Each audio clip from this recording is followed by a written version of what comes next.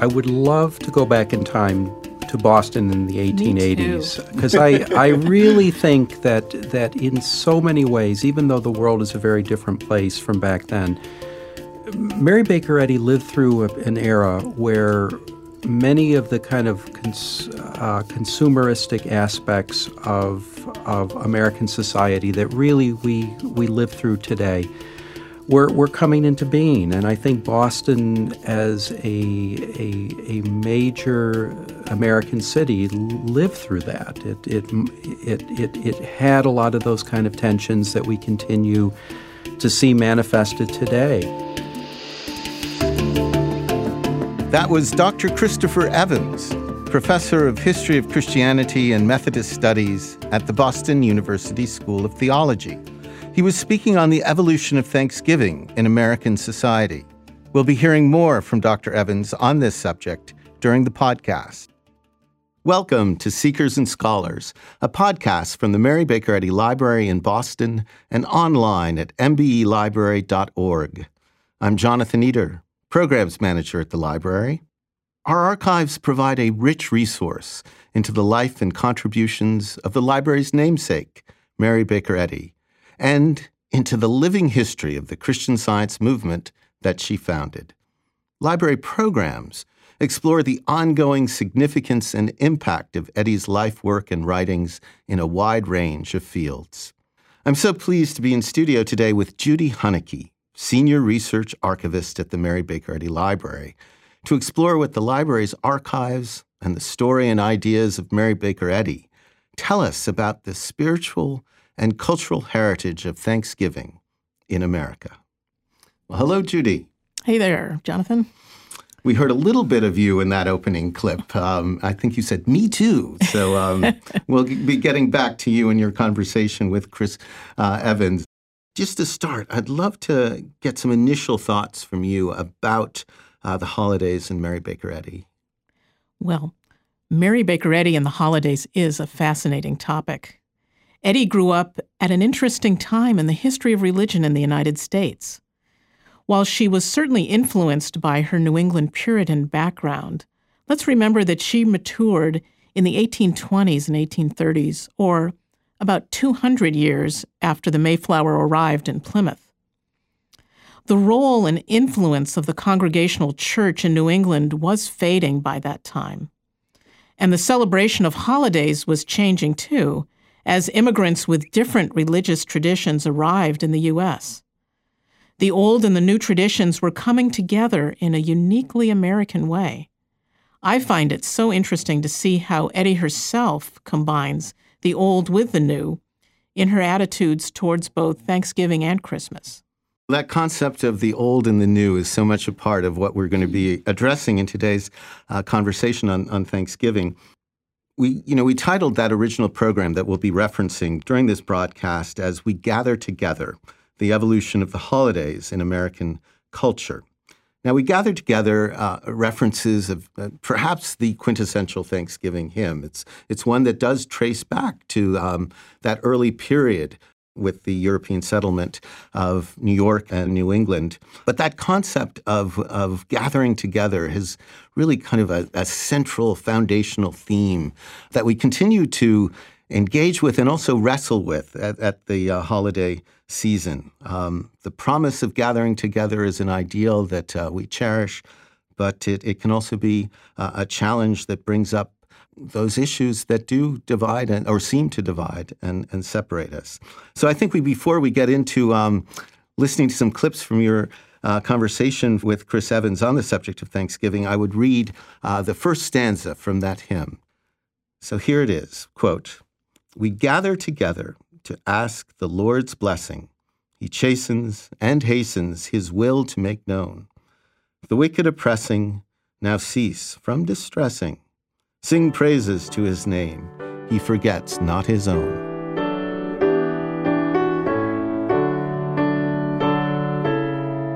When you look at that hymn, you recognize just how sombering it is in terms of the kind of theological themes that it underscores. For a lot of people today, when we when we sing that hymn, we associate it oftentimes with it's a beautiful melody. It has a certain, almost a kind of sentimental feeling about this particular time of year, particularly Thanksgiving.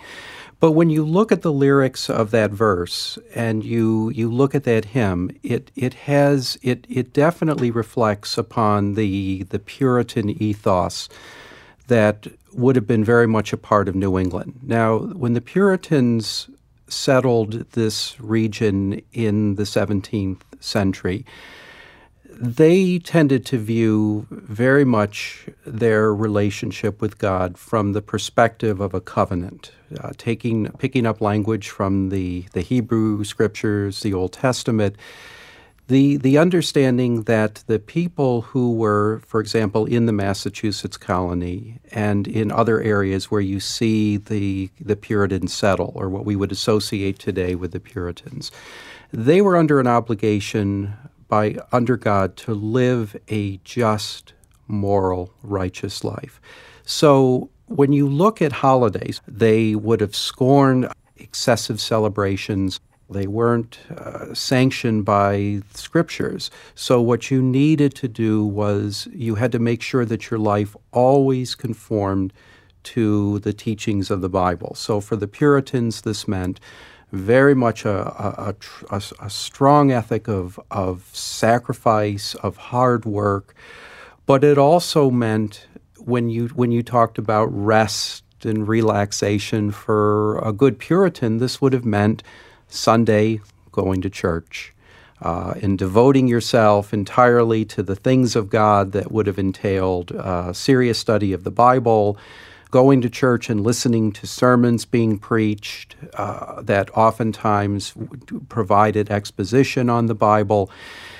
And that represented, I think, again, the kind of religious ethos that would have been very much a part of the New England landscape when Mary Baker Eddy was born in 1821. Going back to this hymn, that you weathered hardship, you struggled to make sense of natural disasters, you struggled to make sense of death, you struggled to make sense of times when you were financially struggling to survive, but there was always this return to a God who in some way, even in hard times, was the source of the blessing in your life.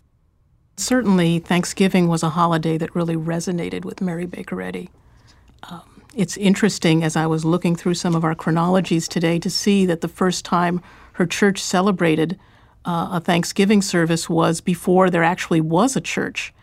This was in 1878 when she was just beginning to preach in Boston and holding occasional services in rented halls. And so in November of 1878, there was a Thanksgiving service that consisted of a sermon as well as testimonies of gratitude by the congregation. And so this kind of set, I think, a style for a Thanksgiving service that is now a part of all Christian Science churches. I did some research a while back to try to figure out why the Thanksgiving service was actually established as a permanent part of the Christian Science church service calendar, shall we say. And I didn't find a letter from Mary Baker Eddy and says, this is why I'm doing this. But it was very interesting to find out that it was in conjunction with the end of a lawsuit being settled in Concord, New Hampshire, the quiet New Hampshire town where she made her home from 1892 to 1908. It was a case that involved Irving Tomlinson, who was one of Eddy's students. A former patient of his had brought Tomlinson himself to court, but the suit had turned into an indictment of Christian Science healing in general. The judge and jury upheld the power of prayer to heal, and Mary Baker Eddy was profoundly thankful. And in fact, an account of the case was published in her weekly periodical, the Christian Science Sentinel, directly under the announcement establishing the Thanksgiving service. So I'm guessing that perhaps there is a connection between these two events, but I don't have any document that absolutely states that such a connection exists. Judy, that's so fascinating what you discovered about that coincidence of the happy outcome from that trial and Mary Baker Eddy instituting Thanksgiving services as a part of Christian Science yearly worship. I think that it's circumstantial, but I would have to agree that there must be a relationship. Well, after listening to that clip earlier, I did a little more research, and I want to say a little more regarding the trial. This was litigation that dragged out over more than 3 years. And in the spring of 1902, it was barely halfway through. What happened then, however, was significant. On Monday, April 14th, 1902, the second trying of this case began. It ended Tuesday, April 15th, with Tomlinson found not guilty. The next day, on April 16th, Mary Baker Eddy wrote her notice to institute Thanksgiving services. So is there a connection? We really don't know, but I think it's a distinct possibility.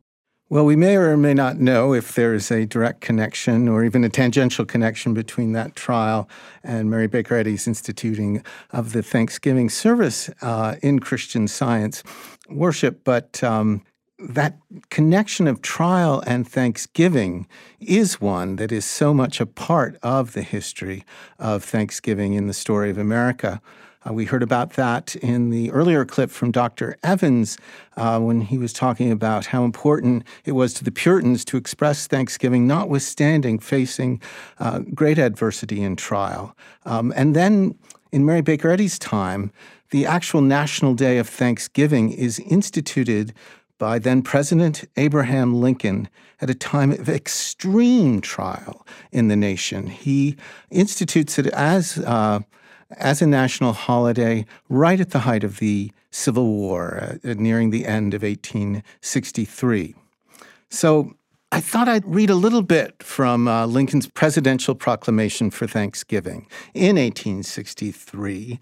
It captures a little bit of that sentiment of all that America is struggling with at that time, but also its hopes and its vision for a much better future. And also, I think it's important because, as you know, Judy, including the presidential proclamation, or at least the proclamation from the governor or head of the state or commonwealth where Christian Science Church is located, is now a very, very important part of Christian Science services. Mary Baker Eddy established that to happen near the opening of a Thanksgiving service. She calls for reading the Thanksgiving proclamation of the President of the United States or the governor of the state, or both. So anyway, this is a little bit of what Lincoln says in his presidential proclamation for that first national holiday of Thanksgiving. He says, "I do therefore invite my fellow citizens in every part of the United States, and also those who are at sea and those who are sojourning in foreign lands, to set apart and observe the last Thursday of November next as a day of thanksgiving and praise to our beneficent Father who dwelleth in the heavens." He then goes on, and he commends to his tender care, meaning God, all those who have become widows, orphans, mourners, or sufferers in the lamentable strife in which we are unavoidably engaged, and fervently implore the Almighty hand to heal the wounds of the nation and to restore it, as soon as may be consistent with the divine purposes, to the full enjoyment of peace, harmony, tranquility, and union.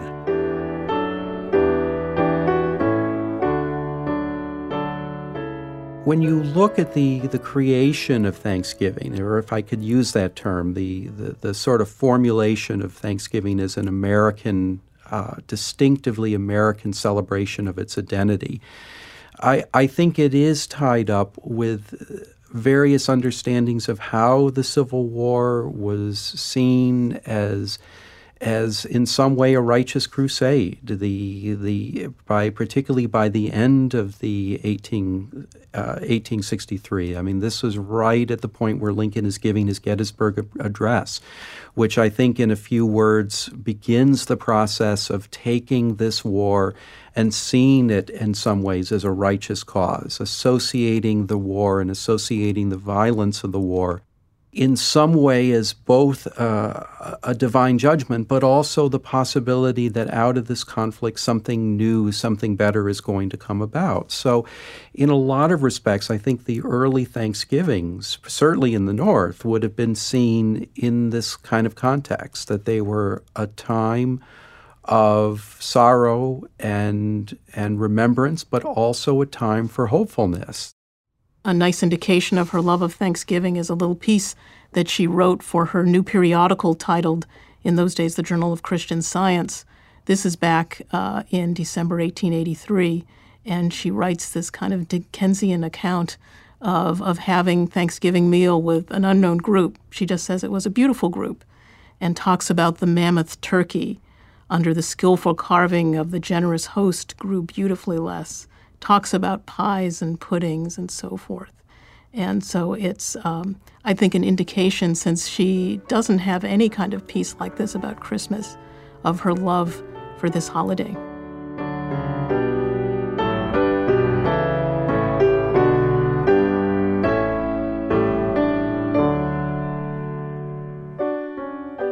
That's a beautiful moment that you captured. It's so nice to hear that she was able to take some pleasure on occasion in her very busy and demanding life and record those notes about an enjoyable Thanksgiving gathering.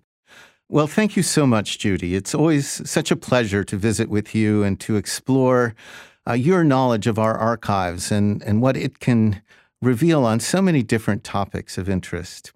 It's really been great. Well, thank you. And thank you for revisiting with me our earlier broadcast in 2014 with you and Dr. Evans. It was great to get back into that content about the holiday season. And thank you to our listeners. We invite you to click on the related article link on the page for this episode for more information related to this podcast. Also, please go to mbelibrary.org/holidays for more on the spiritual and cultural heritage of the holiday season. I'm Jonathan Eder, Programs Manager at the Mary Baker Eddy Library. Thank you for listening to Seekers and Scholars. And here's a sample from our upcoming December episode. In a lot of ways, the tensions that Mary Baker Eddy had with how, for example, Christmas was celebrated are still tensions that people wrestle with today in different forms. This podcast is produced by the Mary Baker Eddy Library. Copyright 2017.